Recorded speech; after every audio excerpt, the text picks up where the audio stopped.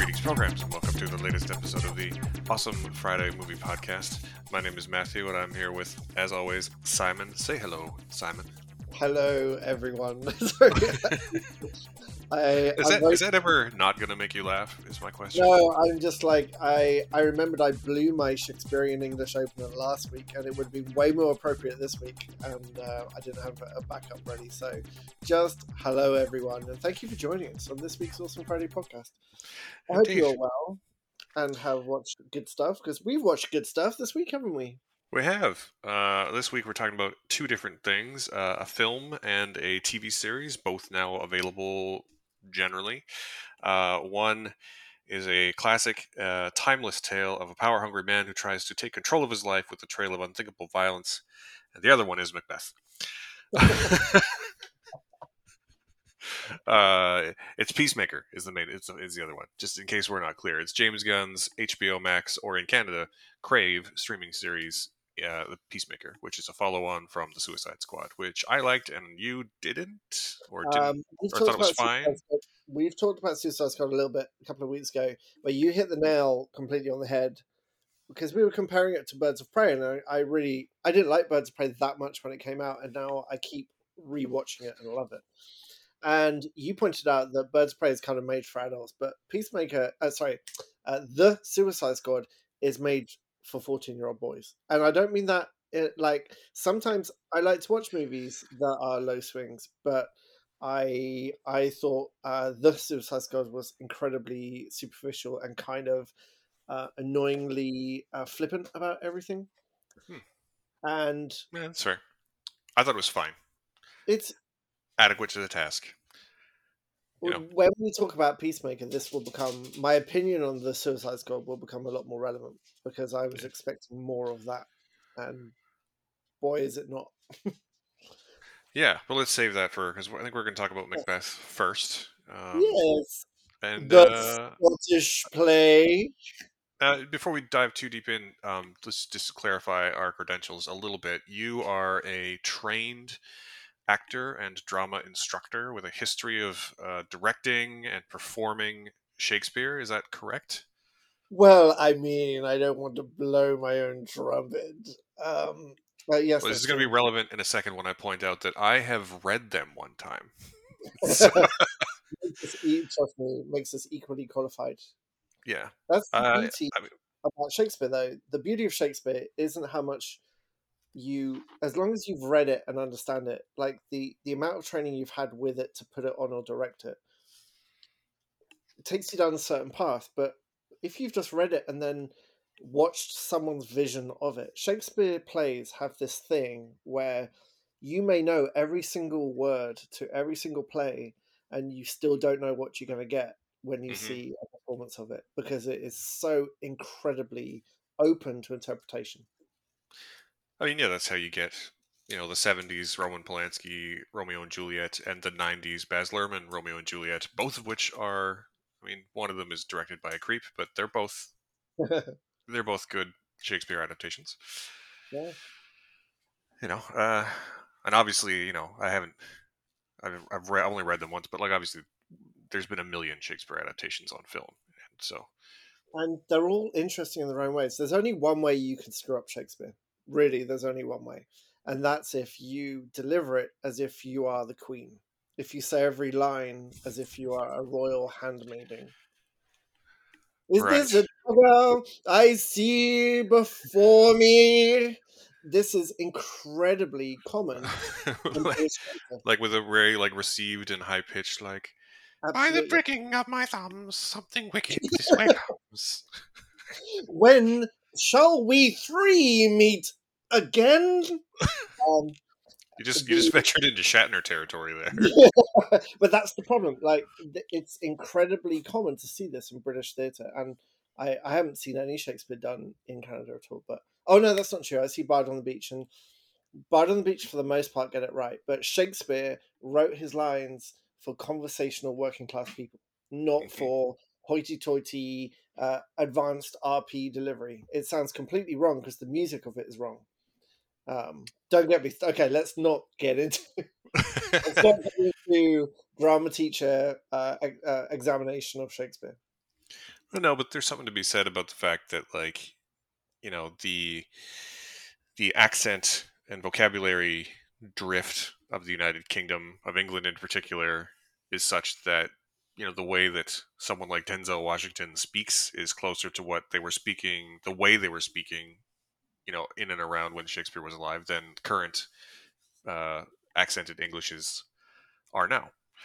Uh, Very true. and and I also just, I have actually seen a lot of Shakespeare movies, and I find the ones where there's a mix of accents and where the accents are not put on, and I find those ones a lot more compelling, very generally speaking. Mhm. And as a lead into what we're about to talk about, I think that maybe Denzel Washington was born to do Shakespeare. Yeah, who saw that coming? I mean, everyone probably. Oh, He's one of I the wasn't greatest. being I mean, I actually wasn't being facetious for a change because I am not, as you know, I am not the biggest Denzel fan. Hmm, I think he's a little one note. Now, the thing about Denzel is that he is a bit, in my mind, he's one note, but that one note is really, really good. Like, he's yeah. really, really good at that thing. But maybe I've seen a lot of Denzel movies, so I don't want to say maybe I haven't seen enough, but I've never seen him act like he does in this version of Macbeth. I've seen him do his chin tucked down, talking under like gravitas hundreds and thousands of times, and I've never been. Uh, I've always wanted to see like different things from him, and uh, he blew me away in Macbeth. Hmm. He's incredible, and you're absolutely right. His delivery of the lines and his understanding of the lines and his intensity of what's going on is perfect. He totally gets it, and I'm sure. Which Cohen was this? Was this Joel or Ethan? Interestingly, this is Joel Cohen, Right. um, directing a minimalist adaptation of a Shakespeare play for film. And Ethan, it's the first time they haven't worked together. And the reason they're not working together is that Ethan has taken time off filmmaking to focus on theater. So, Really? yeah, really, really. Wow, that's cool. Yeah. Um, I mean, clearly, Joel has a vision, and the beautiful thing about Shakespeare again is that when someone gets it and has a vision for it, and in this case, it was like this German kind of industrial black and white cinema approach, which is very, very theatrical. It has its roots in theatre. So his vision of Macbeth with the actors he got, with the liberties he took, a lot of liberties with some parts of the play as well, and I'd say 99% of them for me paid off. So when you've got a vision like that that is so strong with these actors, it's just an instant classic. It's a very, very, very good version of this. Probably my favorite Shakespeare play, actually. Hmm. Well, just for the few listeners who maybe don't know what happened, so can you why don't you give us a quick rundown on the basic plot of Macbeth, Okay, well, I'm which gonna. is which is a tragedy in 5 acts, right? The basic thing about Macbeth is that you've got it's a bit of a common thing with Shakespeare, but you've got a guy who quite wants to have a few promotions in his life, and in this case, it's royal or like military promotions through this military hierarchy that's kind of royal as well. Yeah, He he's wants the he's the Thane of Glamis. No, Yeah, at the beginning, he's not. He becomes Glamis and he becomes Cawdor because Cawdor dies and he becomes Glamis. But right. he's like a lord of something, and Yeah, Thane is a actually. I know this because I'm a huge dork, but a Thane is a historical title, roughly equivalent to that of an earl in England. Hmm. oh, there we are, perfect. And that explains it to, I'm sure, nobody, because nobody knows what an earl is. But they're in Scotland, of course. So you've got to factor in the Scotland England rivalry, and Macbeth is loyal to his king, but yeah, the king promotes his son ahead of him, and he's been working a long, long time to kind of get that promotion. And the interesting thing, and Denzel plays this perfectly, is Macbeth is not that effective at kind of taking action. Very similar to Hamlet in a few different ways, but he's not that. He gets really angry, but doesn't really do anything about it. So the secret energy of Macbeth comes from his wife, his Lady Macbeth, so brilliantly played by Frances McDormand, who is the voice in his ear who persuades him, now is the time. If you want to get what you want, you're going to have to start getting blood on your hands. And she leads him down this path of murder through first enemies and then friends, and this guilt actually consumes Macbeth. And the second half, if you like, the last two acts of Macbeth are all about the guilt of what he's done. He's unable to wash the blood off his hands. There's a mythical element with these like witches, these future seers that he keeps bumping into, and he cannot detach his visions from reality, and basically he goes absolutely crazy at the end, as does his wife. Yeah, And I mean it's the guilt consumes both of them, really. yeah, yeah, absolutely, and it's really a tragedy about ambition and guilt, and it's brilliant because it has a really good solid cast, but it's a horror. It's the closest you're going to get to a horror of the time.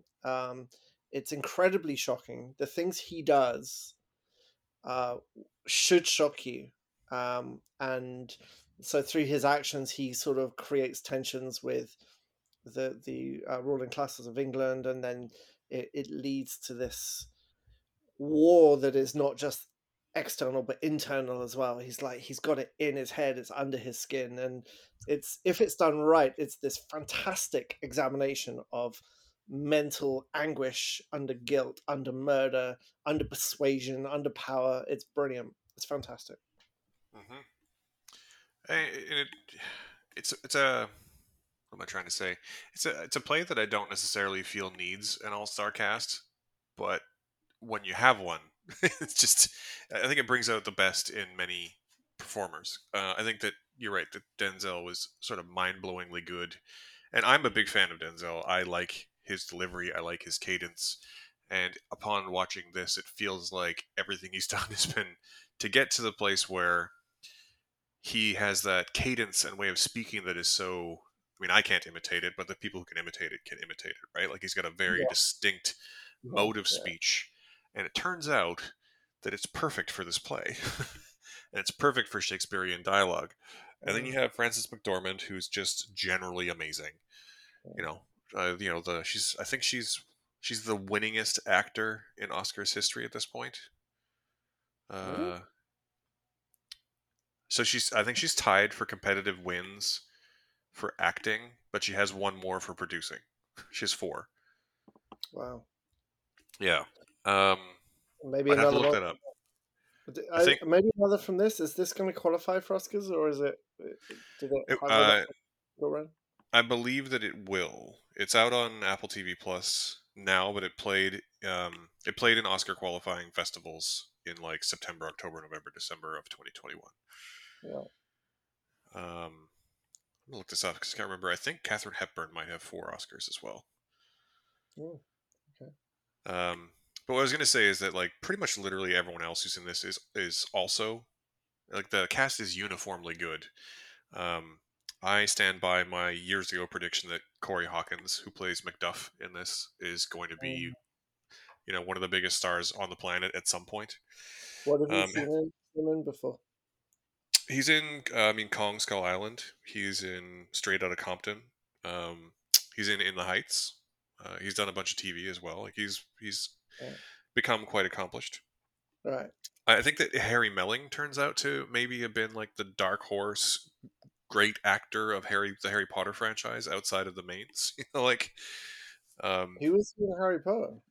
Harry Melling, who plays Malcolm, the king's son in Macbeth, Yeah. was the cousin of Dudley in the Harry Potter No films. way! I've just googled him. He was Dudley. Yeah, Oh and recently wow! he was the bad guy in The Old Guard, and he was in a previous Coen Brothers effort, The Ballad of Buster Scruggs. Um, Oh, and he's been churning out. He was in The Queen's Gambit as well. He was excellent in The Queen's Gambit as one of the love interests slash mildly antagonistic people. mhm, Um, wow. and what was his name? I mean, Brendan Gleeson is, I really like Brendan Gleeson, but he is also, top form as King Duncan in this. The big Yeah, surprise for me is an actor who I haven't really seen in too much stuff, but his name is Alex Hassel, oh, who plays Ross, yeah, and he is really good in the part. And the last thing, and the only thing I can remember seeing him in, was Cowboy Bebop, where he was so dialed up and over the top as the villain as to be one of the things that made that series not work. right, So yeah, it was nice to see him, being good. You know, it's yeah. um. So I mean, yeah. I mean, what can you say about Macbeth, man? Like, it's it's But it's so good. And everyone, and again, I think it brings out the best in basically everyone. And I think that Joel Cohen has worked with enough people that you have actors like Stephen Root in a one-off, like a one scene performance, and it's mm. it's amazing. Well, its reputation as a showcase for actors is deserved, and I think that's why we see a new version every couple of years. I haven't seen the version with Fassbender, but I really want to because I'll be really curious to see what he brings to it, because Hmm. it is one of the classic pieces of performance that an actor can really show an incredible versatility, and it tends to be something that people come to after they've done a lot of other things, so a bit more established, because it calls on all this experience you've had. There's so much he goes through, and there's so much he has to show, and the actor has to show that he's not necessarily a villain. He's just been manipulated by a villain, and Hmm. um, the Well, I mean, he's a tyrant on his own by the end. It's, he by the end, sure, but he can't deal with that. Like a villain would celebrate his tyrannical nature. Like Macbeth can never gets to the point where he can accept that he has done the things he's done. mhm. And and on the flip side as well, I always think actually Lady Macbeth is a very difficult bit of casting, because she can't be like an Iago. Like she can't be obviously twisting the words and twisting everything. It's got to be so delicate, but so like a knife. But Hmm. Like a but scalpel, not a broadsword, for sure. yeah, yeah, exactly, exactly. And so much of this is the director understanding the text and understanding how to deliver it. And also, Shakespeare is not designed for film; it's designed for a live space in front of people.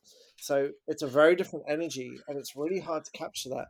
And that's why I think his approach with that very German style of black and white with a harsh lighting, with the greys and the grayscale and the monochrome, was so effective, and the forced angles of the witches and the very slight visual effects that were used, really fantastic. Yeah, I mean, this is a perfect segue into what I think might be my favorite thing about the movie is that it seems to me to be a pretty perfect blend of the sensibilities of a stage performance, but with the cinematic intentions of a film.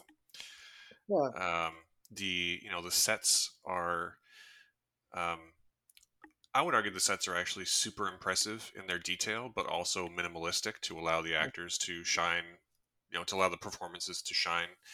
The Um, camera is often static, and the scenes either uncut or cleverly cut to again allow the performances to shine.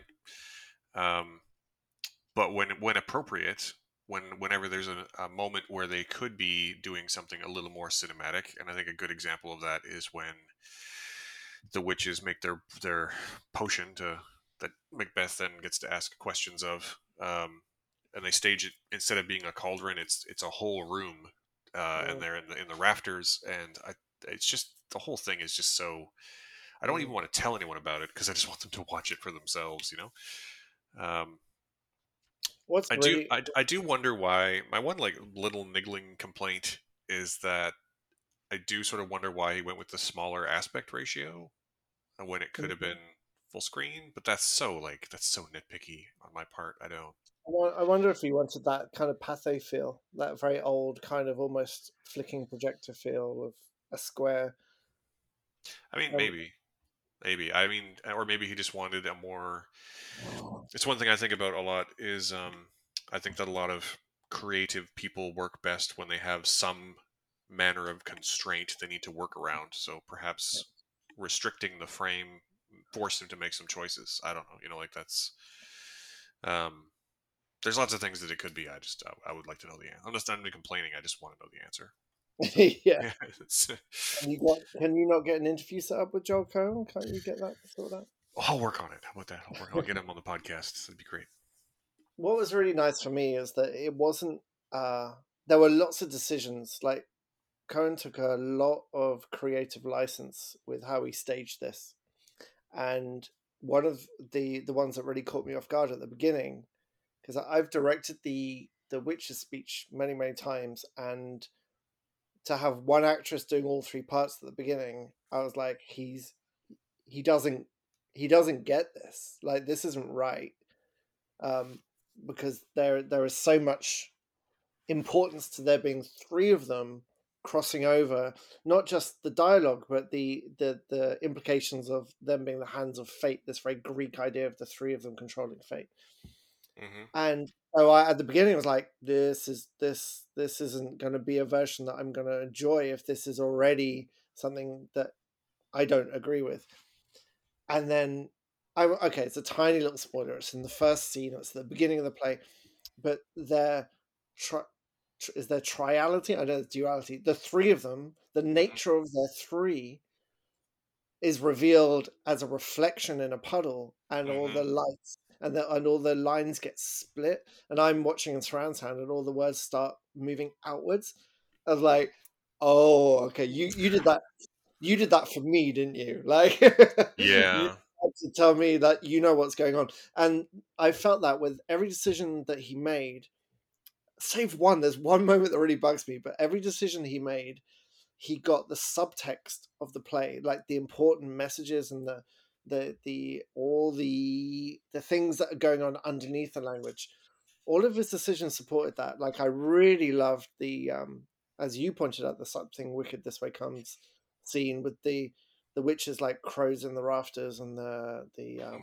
the boiling of the potion, and the calling of the like the otherworldly elements. It was just spectacular. And the end was really interestingly done because it should be uncertain, like that I won't say how it was ended, Hmm. but there's one line he cut, and it really bothered me. And I thought I'd actually missed it because you thought he dropped a line that you liked, but you went back and you heard it. So I actually rewatched it to listen for this line, and it's not there. And it That's really, annoying. and I mean, it's right at the beginning of the play when the witches like begin, and they say, "Where shall we three meet again? In thunder, sunshine, or in rain?" I'm probably getting this wrong. And hang on, I'm bringing this up because I want to get the exact words. hmm. You would have thought I'd remember this by now. So they say, "When shall we three meet again, in thunder, lightning, or in rain? When the hurly-burly's done, when the battle's lost and won." And then the third witch that says, "That will be ere the set of sun." And then they go, "Where the place upon the heath, there to meet with Macbeth." So that beginning of that play has so much musicality and rhythm because I've done it so many times. He just cut the line, "That will be ere the set of sun." And it Hmm. was like, do you know what it felt like to me? It's like when you play a vinyl and it skips. It skips one forward. I'm like, but why would you cut that? Because I didn't. Obviously, he cut some things out to make it to keep it under 2 hours because this is a long play. Uh, why that one line? It takes away so much rhythm. But if that's the only thing that bothered me out of all the cuts he did, out of all the decisions he made, from someone who's really picky about Shakespeare and Macbeth in particular, then I would call that a great success. I would love to just speak to him and say, why did you cut? That will be in the set of Sun. Why did you do it? So Hmm. if you get that interview set up, that would be great. Thank you. I mean, the line that I didn't hear the first time through is actually a super important one that would make the Mhm. end not make sense if it wasn't Yeah. spoken. And I went back because I got distracted when a cat jumped from the back of our sofa onto my face. Um, So I basically had to go back to here. I just, and I was like, I didn't hear the line. It's got to be there, right? Like, and my wife was like, I don't know what the fuck you're talking about. Because she's not a Shakespeare. She's a very intelligent person, but she's not a Shakespeare scholar. Um, uh, so yeah, I at the end of the movie, I'm like, okay, I just have to make sure it's there because that would be, and it's like the one line that I actually, it's not even, I don't remember the line. I just remember that it's like the one part of the play that makes the ending make sense, and I remember it, Yeah. so I had to go back and look. Honestly, Um, when you said you thought they'd missed it out, I was shocked too, but I was glad to hear it. yeah, and I'm not gonna, for those of you who've never seen Macbeth, I'm not gonna say what it is. But if someone wants Mhm. to DM me on Twitter or something, I'll say which one it is. 'Cause- I talk, sorry. I want to talk about Lady Macduff. So, an yeah, actress called Moses Ingram, yep, who apparently was also in The Queen's Gambit. I haven't seen her in anything before, and yeah, she's really good in the Queen's Gambit, actually. she's, she's only got this one scene. Um, it's a very important scene, but she's only got this one scene in this, and she I was mean, exceptional. Like I mean, before really, before we go there, we should probably just admit and just acknowledge the fact that Catherine Hunter as the Three Witches is also oh fantastic. yeah. I mean, what to Catherine, say? she like she's not a huge screen presence, but she is like a long-standing and well-regarded like instructor and mentor at I think both the Royal Shakespeare Society or whatever it's called and the Royal Academy of Dramatic Arts, I believe. And most of her like IMDb credits are live Shakespeare performances that have been filmed, and Yeah, she's very spectacular. yeah, she's incredibly flexible as well, and they really put that to. It almost could be CGI what she does with her body, but it's not. It's her twisting herself into all kinds of things, shapes, to get that weird mystical quality of the sisters across. Yeah, you will be excited to know that she has been cast in Obi-Wan Kenobi. Moses Ingram has. Yeah, Yes. I'm very excited to learn that. I'm almost as excited as I was when I found out Mary Elizabeth Winstead is in Ahsoka. yep, yeah. We should maybe do a Star Wars retrospective episode so we can talk about the stuff that's good and the stuff that is bad, like Boba Fett. Ooh, are we Oh, going with bad for Boba Fett? Did you watch the first one? uh, this is it's a Side conversation note. for another time. It's a conversation for another time. Okay, I would happily do a Star Wars retrospective. You really? I know this as I turn you to face my Rogue One standee that I took from your store. My wife, when we moved from our apartment, she's like, "So we can throw this giant Rogue One standee out now." I'm like, "No, no, we can't." Yeah, So we actually had to package it and have the delivery people bring it carefully. Uh, it's amazing.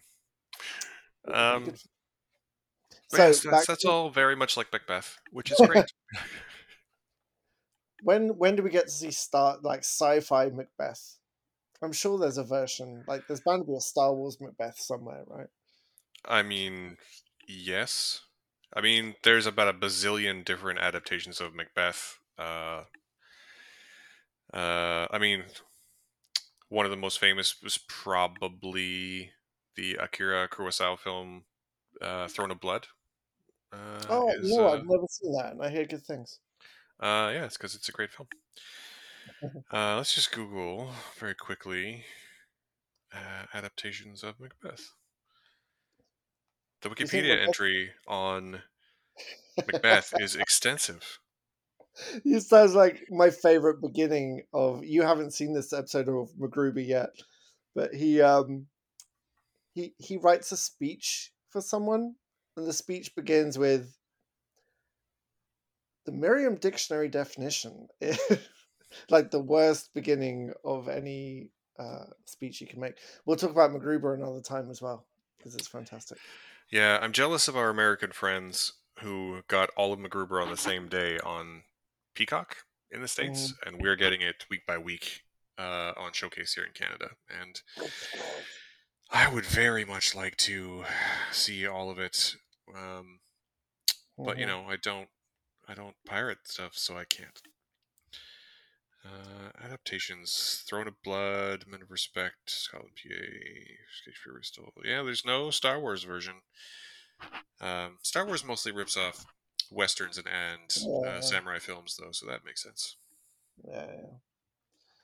Um, so I would love this to be some kind of um, Joel Cohen personal mission to do more Shakespeare. Like, I want to see him do Hamlet next. But I love what he did with the Greek stuff with Oh Brother Where Art Thou. So it doesn't have to be another German black and white expressionist like cinema.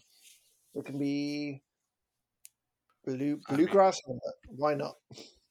as long as he keeps making movies, then I'm fine with it. What, Like, there's is no. this really the first movie he's made without his brother? It is, yeah. Did he not do Intolerable Cruelty by himself, or am I imagining that? Nope, no. That's the thing But about the Coen brothers. you might be. I mean, there was the thing where, and I don't remember what the last one was. It might have been Intolerable Cruelty. Is that before the Directors Guild of America rules changed, they had to be credited separately. So Joel was credited as director, and Ethan was credited as producer on every film that they made up until the mid late 2000s, when the rules changed, and then they started being credited as the Coen brothers, or Joel and Ethan Right. Coen. But their process did not change. Just the way they were credited did. They co-directed and co-produced everything they did to that point. What I find really interesting about Coen Brothers movies is that there's some of them I genuinely don't like, but even the ones I don't like, they're all good movies. They're Yeah. all like distinctive with great stories. I I have a weird situation. Like take Burn After Reading, which openly admits at the end with your Spider-Man Jonah Jameson guy freely admitting that it's about nothing. And what Yeah. have we done here? Yeah. What have we learned? Fucked if I know. That's how you know. And it's like it's literally about nothing, but it worked for Seinfeld. So, but it's still a really uh, um, distinct way of telling a story, and all of their movies are completely distinct ways of telling a story. And you love God, what's the one with young Han Solo in it Oh, and Hail Ralph? Caesar. Hail Caesar's You love Hell amazing. Caesar. I didn't get on with Hell Caesar, but I still really appreciated it as a very distinct kind of movie. So, I should try that. as a person who knows my own taste and has some inkling as to yours, and based on um, other films I know that I've said that I like, that you were like, I didn't really like that, and then when you watch them again years later, you're like, actually, I like this movie. I'm going to say you should watch Hail Caesar again, Uh, and try and meet it more on its own terms. Because Hail Caesar is a movie that I feel was really let down is probably too strong of a way to put it, but it was sold in uh, what it was sold incorrectly. Like it was sold as one thing, but it's actually another. And I feel that that threw a lot of people for a loop. what do you mean? What was it sold as? It was sold as this like wacky '50s adventure starring George Clooney, and And what is it? it's actually like it's it's a story of the head of a movie studio, and every other scene is a scene from a different type of '50s movie, and it's much more of not quite an anthology, but like George Clooney is not even the main character. Like he's Josh Brolin is, and Tilda Swinton plays twin gossip journalists who are competing with one another. And every time the main character, again played by Josh Brolin, like goes onto a soundstage, you get a scene from some '50s style movie. So there's a song and dance number with Channing Tatum called "No Dames," which is hilarious, and there's a very serious drama with Alden Ehrenreich being directed by Rafe Fiennes, which is maybe the funniest scene of the 2010s. Um, there's a water opera starring Scarlett Johansson. Um, there's one of everything, and the film that George Clooney is shooting is like a swords and sandals epic where he is a Roman general who's converted to Christianity by Jesus Christ, and his right hand man is Clancy Brown, and it's Oh, just man. so good. It's so good. Yeah, I should retry that. I love Clancy Brown. I should give it another go. Definitely. Yeah, and just every time, and like George Clooney plays a very You know that like image of an actor from the 50s who being kind of like shallow and vapid and stupid? Like George Clooney plays that incredibly well. um, and there's a visual gag that it might be my favorite visual gag of the entire 2010s as well. It's Wow. someone asked me on Twitter. There was a thing going around Twitter like, what are your top three Coen brothers? And the whole point of it was that like you could choose any three, and that's totally valid. But yeah, I put Hail Caesars would be my number two or three at this point. So Where's Macbeth in there? Or does that not count as a Coen Brothers? if we're gonna count it, it would be in the top 10 somewhere. But Right. the thing I would acknowledge is that my ranking of the Coen brothers films would could probably change day to day Yeah. and still be valid. But Oh Brother would be number one, right? In anyone's To list. my number two, What's your number one? The Big Lebowski. Oh, right, right, right, right. Yeah, yeah. But also, like, if Hail Caesar's my number three, then where does that leave Fargo and No Country for Old Men? I Right? haven't seen No Country for Old Men, Ah, actually. yeah. So you're allowed to be wrong sometimes. It's I know. I mean, I can't be wrong. I literally haven't seen it, but I don't like Fargo. Maybe I'm wrong about you are. Yep, yep, you are. that. Maybe it was the accent that threw me off. I was thinking about this today because there's a film that I remember liking when I was young that they did called The Hudsucker Proxy, which Hmm. I remember really liking, but I haven't seen it since like the late '90s, so I should probably look Hmm. that one up again. And Barton Fink as well. I haven't seen that.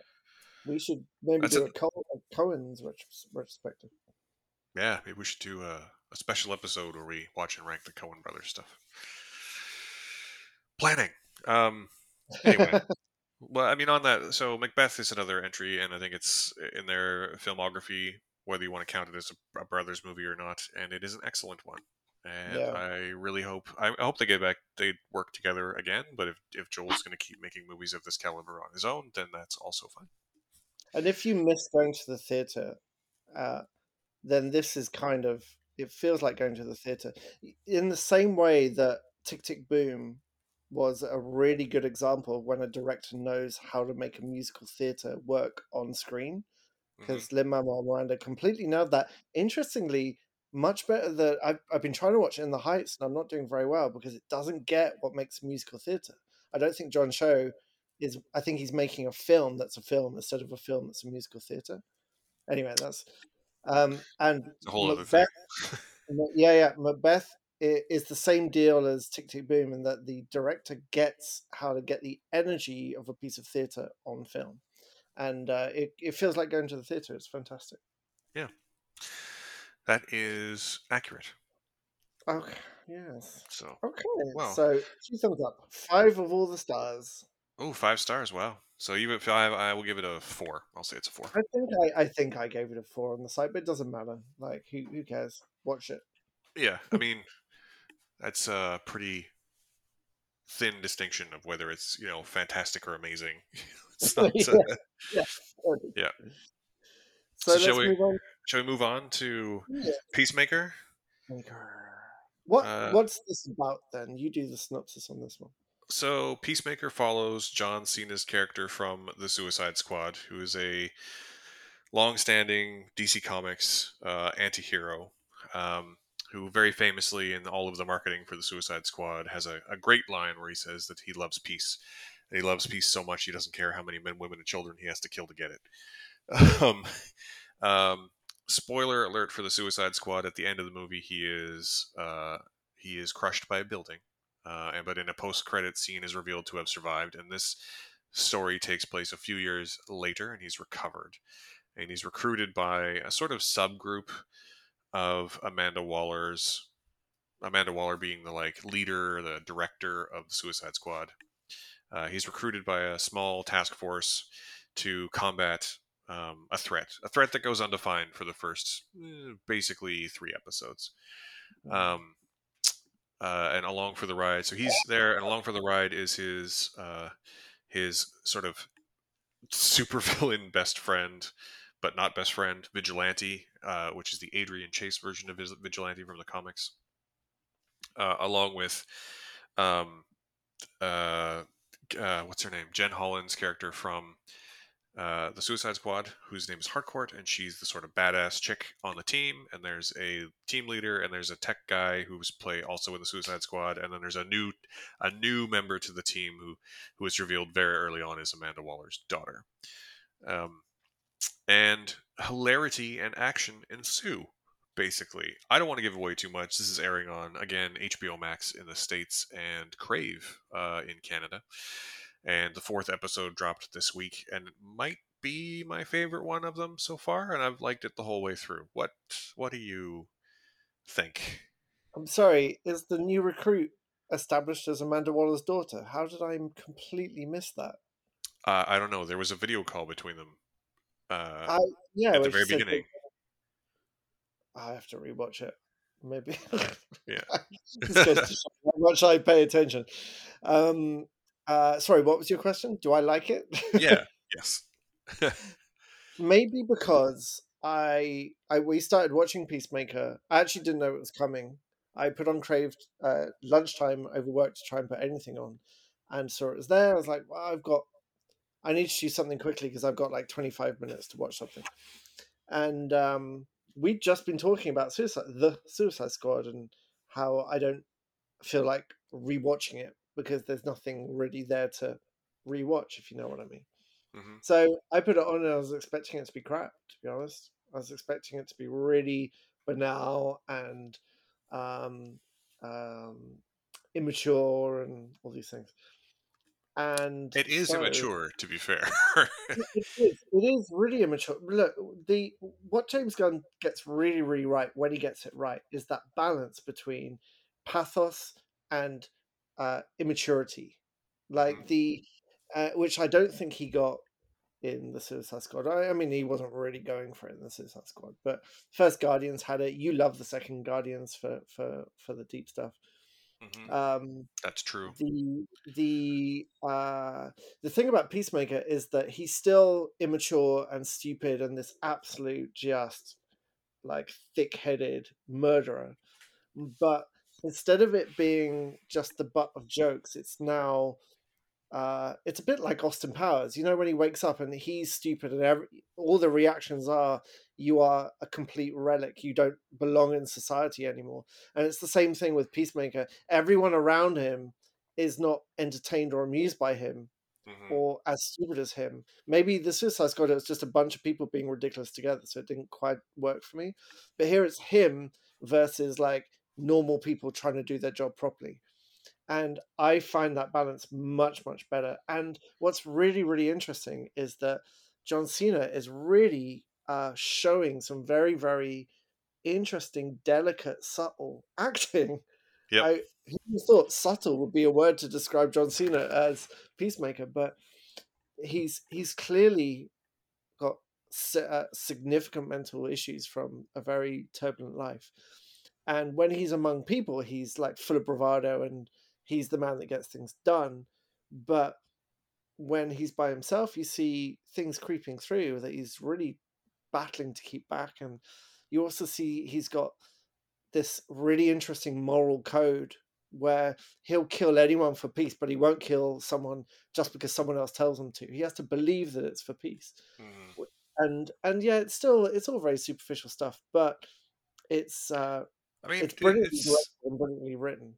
yeah, it's also. I mean, I think calling it superficial is probably doing it a disservice because it's not. I mean, That's fair. it's not the deepest of subject matter, but it's not shallow either. Like it's a pretty perfect mid ground of. Um, it's and I guess the reason I wouldn't go so far as to call it deep is that there's nothing in it that's totally surprising and nothing in it that I haven't seen before. And in fact, there's a moment at the end of episode 4 where there's like a reveal, and I think I saw it coming from at least the beginning of that episode. And there's a moment before where I'm like, oh, so this is what the ending of what this character's last frame of this episode is going to be. But it's one of those shows that's well written and well executed enough that even though you're watching stuff you've definitely seen before, you don't care because it's so well done. It is Like really it's a, well like done. it's a really well executed version of what it is. Just And so John you Cena, I mean, it's on the one.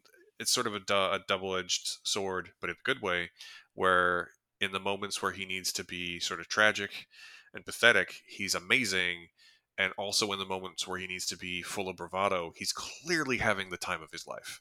Yeah, he really is. Um, and it's so well executed. The balance between those things is so well executed. Yeah, yeah. I did not see the twist coming, but listeners, you should know something, and that you'll go to watch a if you ever go to watch a movie with Matt, the first character will walk on and say one word, and Matt will go, "Oh right, okay, so he's him, and he's him, and he's going to twist at this point, and that person in the background is going to do this, and he'll be right about everything." Whereas on the flip side, it's me completely oblivious until the twist drops, and then you'll hear a "what." Yeah. So I didn't see the twist coming at all. Uh, To be fair, I don't believe that the nature of that twist has been fully revealed, but I don't want to get into spoilers. We'll talk after. yeah, no, But there's no need to. yeah, I I mean, I could take a side note, a sidebar, and just ruin every mystery movie for you. You ready for that? please don't. Yeah. So when you're watching a mystery film, and there's a protagonist played by a famous actor, and there's a number of supporting characters played by B, C, B, and A level actors, and you're trying to figure out who the bad guy is and who the red herrings are. The way to figure out who the bad guy is very early on is to recognize who the most famous person is who has the least to do with the plot in the first two acts. That's the bad guy. Right. 97% of the time. How very Scooby Doo of you. Yeah. Watch out for that. That'll be Yeah. good. I really like how Peacemaker's written as an ensemble with really strong, diverse characters, and like who's the actress that's his girlfriend that I didn't know was his girlfriend, Jennifer Holland. Oh, Jen Jennifer Holland, Holland. yeah, she's been James Gunn's partner since 2015 or so. I think it's right around the same time as the first Guardians. Right. She's great in this. Like she's found a balance between she's this kick-ass uh like agent who will break your arm if you even talk to her in a bar, but she has got some delicate moments as well. But in the last episode, the person I was most impressed with is a guy called Freddie Stromer, who plays Peacemaker's Please, best friend, Vigilante, yeah, he was really good. and he's just been on the periphery until the last episode where he has a moment that I'm not going to spoil, but a in typical like James Gunn is a very good writer of dialogue, and Hmm. he's a very good writer of dialogue that you will remember, and almost Tarantino-esque in that way, and he's very good at giving people moments, and Freddie Stromer has a brilliantly written moment which he delivers brilliantly as an actor. And it's one of those like moments where script and actor comes together like perfectly. You know the part I'm talking about, I'm sure. Well, actually, I was going to ask, do you mean the one of those in episode 3 or the one of those in episode 4? Because he has one Uh, in each. which one? Which was? What does he have in episode 3?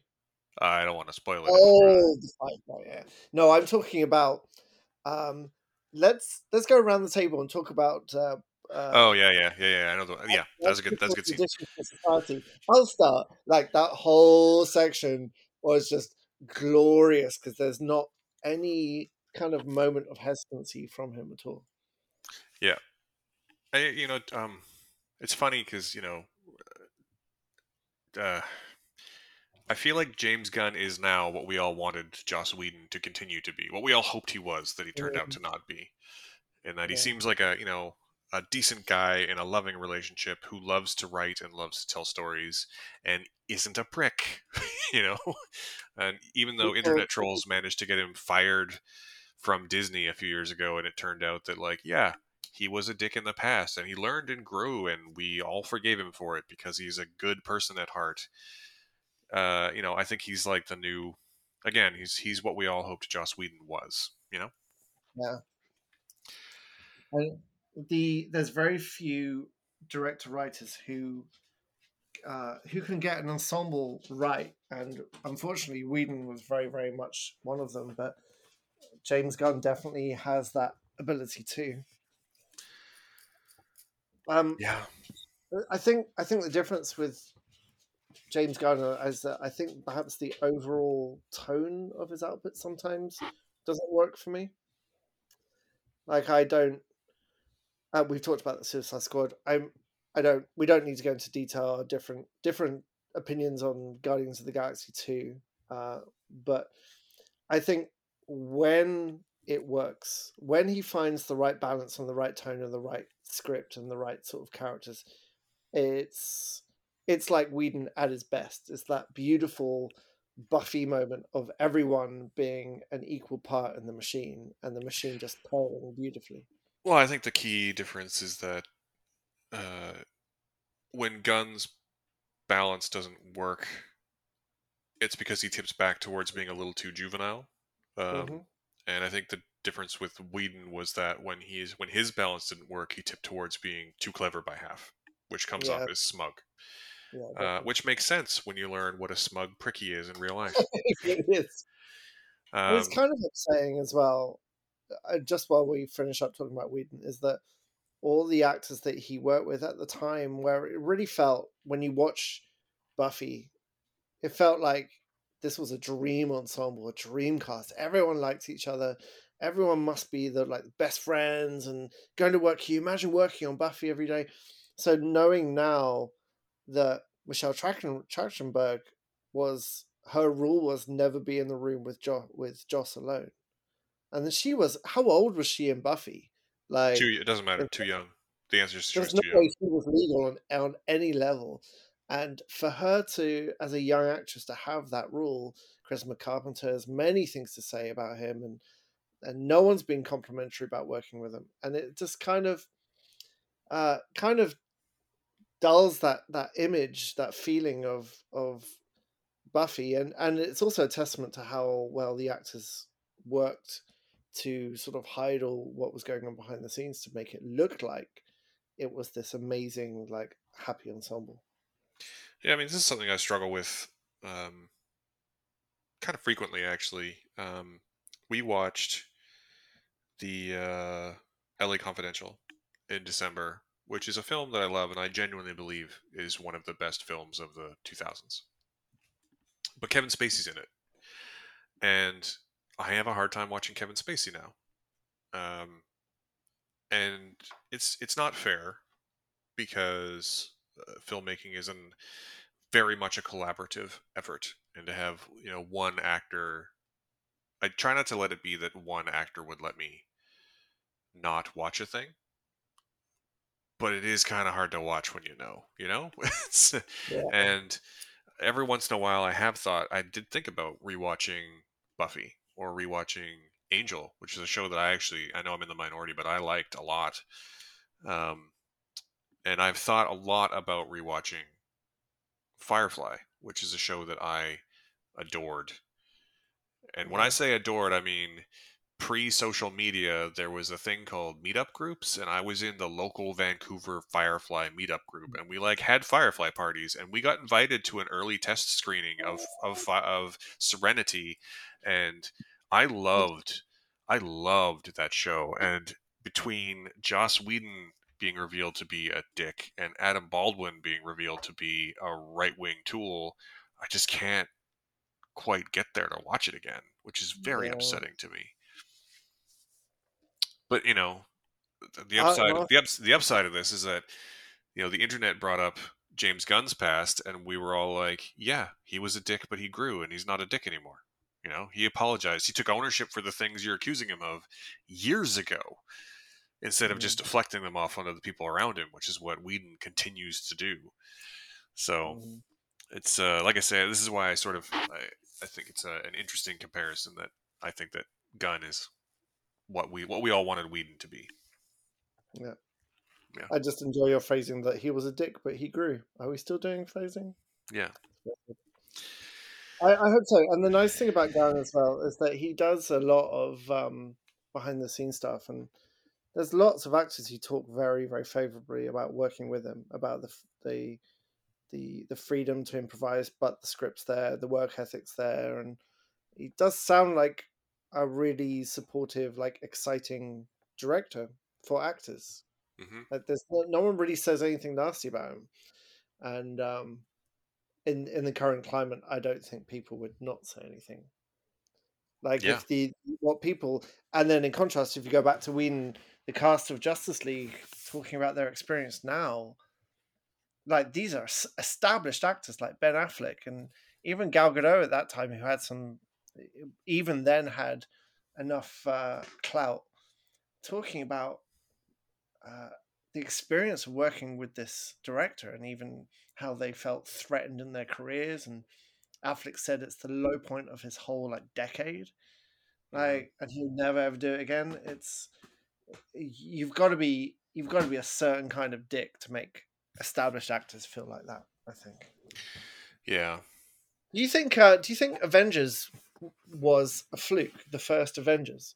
Because it's pretty much a perfect movie, and everyone's like on the top form in it, and the for years it's been heralded as like it's the Whedon magic. I mean, that's why he was brought back for so many other things.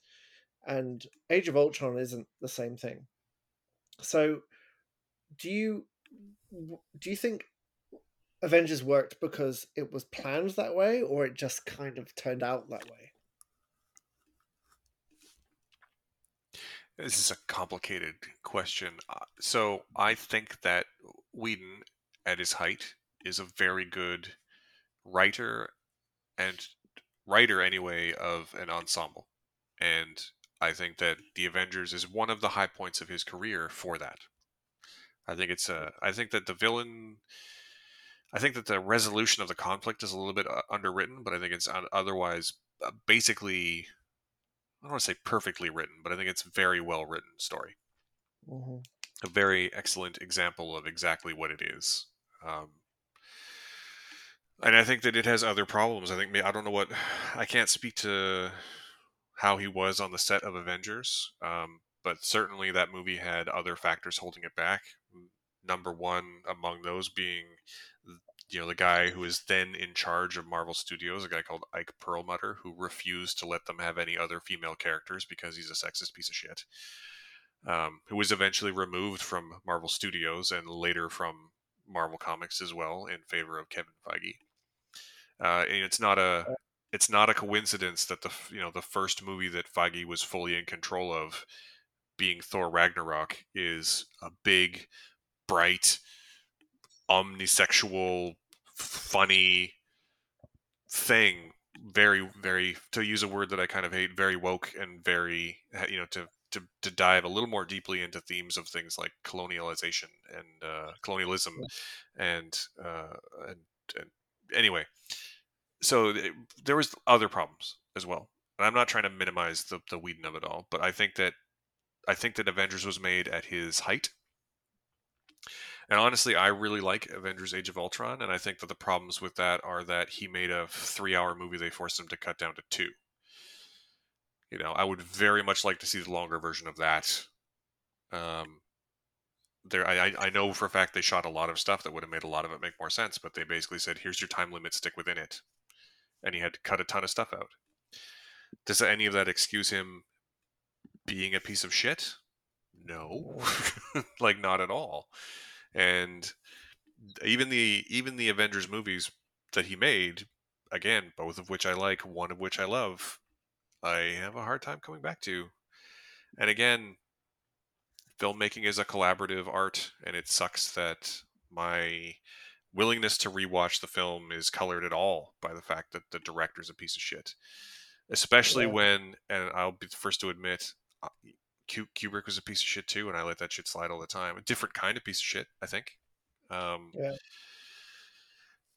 so I mean, the level to which a person is a piece of shit does have an effect, and there's a there's a reason I won't watch The Professional again, and I have watched The Fifth Element again, but I have a hard time watching it based on um, the director of those films being mm, basically a rapist.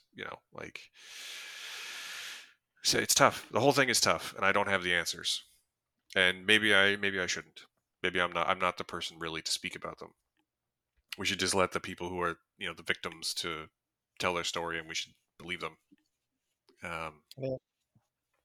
but it's the whole thing sucks on every level. Every level. So That was that was a bit rambly, and no, no, didn't really no. answer the question. But Well, that's I think it did it's. because I think it answered the question perfectly well.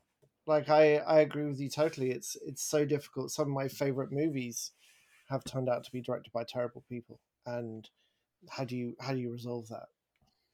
And but going back to what you're saying, I think it's a very very astute to say that James Gunn has the potential of being Whedon and more. I think because he's got the ethic and he's got the ability and he's got the script. And Peacemaker's been a revelation for me because I after the Suicide Squad, I was wondering if when Gunn comes back and does Guardians 3, like what state is that going to be in? Is it going to be just more like schlock and boom and crap? But Peacemaker's made me remember that he can do the balance. He can do fantastic action, brilliant funny script, and deep moments as well. It makes me really excited for Guardians 3 actually, Mhm. and which I'm the guessing is the and the next movie. Guardians of the Galaxy holiday special, which he's also doing. I don't even know what that is. What is that? It's a Disney Plus special that is in continuity with Guardians 1 and 2 and 3 that's coming this year on Disney Plus. Is it another like Life Day story? It's bound I to mean, be like we don't know. It's a year away. there's no way that's been titled like holiday special and it's not going to riff on the Star Wars holiday special and Oh stuff. no, a thousand percent. Yeah, But I'm very excited by the idea of it. yeah, I mean, maybe and they'll go back to Earth at Christmas for Peter Quill. For that's there. Set that's a good setup. how do you feel about Chris Pratt? Are you able to watch Chris Pratt without feelings of rage? I don't know. It's, he's just religious. He's just religious, right? He's not a rapist It's or an abuser. You That's know, true. he's just religious. It's a different, and also he's kind of omnipresent. It's hard to Mhm, not see him. I mhm. don't, for whatever reason, and maybe I'm not as well versed in his controversies, but I don't have as much problem with Chris Pratt as some of the other people we've talked about so far tonight. Yeah, fair enough. And So, if anything, my I have a problem with Chris Pratt, and then I think he's a little one note, which I don't think is entirely his own fault. But he's a they keep casting him to be that kind of character in the same way that Ryan Reynolds went through a period where they were like, "You've got a square jaw and a good sense of comic timing. Let's put you in 16 romantic comedies that are all exactly the same." yes, And then once he found his Deadpool, they're still casting him to be Deadpool every time now, but it works because he's found mhm, his niche. yeah, yeah, yeah. So Good. Well, so I would say Peacemaker is highly recommended, even if you hated the Suicide Squad, and it sounds like your idea of hell. He is a character to which other people react to, and he turns out John Cena knows how to act, and by all accounts knows how to improvise as well. So yeah, um, my, recommended.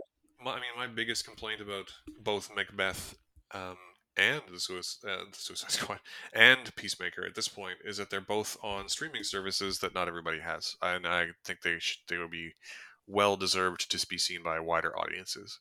To be fair, Yeah, they're on very big streaming services, but yeah. not everyone in Canada has Crave, and not everyone anywhere has Apple TV Plus. So, Isn't that the strategy though? Is to make stuff that you make people finally subscribe to your service. It's not about a oh, yeah. single. Eventually, someone's going to come up with a great idea of forming a single company that allows you to pay one body to subscribe to multiple streaming services, and we're going to call it cable. It you does know, amuse me how we've gone full except circle back. except it'll be spelled like CABL. And No, it'll just be CBL. Come on, vowels are so last year. yeah, and probably they'll release an NFT or something, and it'll Oh God! Ah, yeah. ah. They will. Someone's already planning that. Definitely. Yeah. Good. So, what have you got coming up for the next week? What's in your life? What are you watching? I honestly I don't know what's coming up. I will be covering. I've been invited to cover the Slam Dance Film Festival, which is a festival of independent cinema based out of actually this basically the same place that Sundance happens. And it happens. Sundance is on right now, and I was not invited to participate. And Slam Dance basically starts right after it ends. So Mhm. I will hopefully be watching a bunch of interesting independent cinema.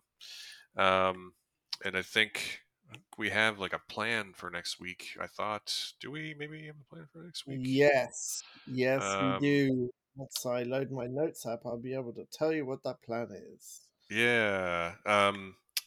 I don't. There's a thing I've seen. I don't know if the embargo has technically dropped, so I can't say if I've seen it. But there's a thing that I've seen that I would like. I know you have access to, and I'd like you to watch because I think it's Oh, quite fun.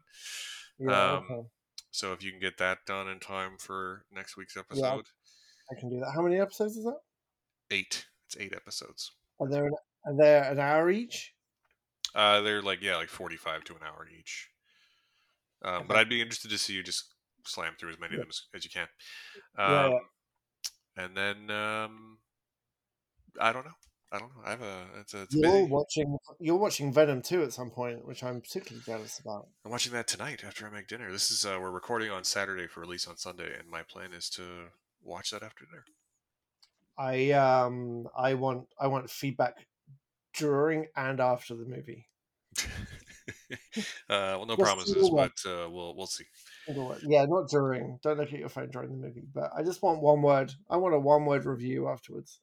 Well, for context, you liked Venom, and I thought it was a entertaining but terrible movie. Um, I did love it. so my hope is that it's terrible but entertaining. But I fully expect it to be terrible. Yeah. I mean, Venom was definitely in my sweet spot of movies. Tom Hardy knew what he was doing, and he gave me what I wanted, and I'm sure the sequel is more of the same. Yeah, hopefully. Good. Well, Good. enjoy that. Good. Do you have any final messages for our beautiful listeners?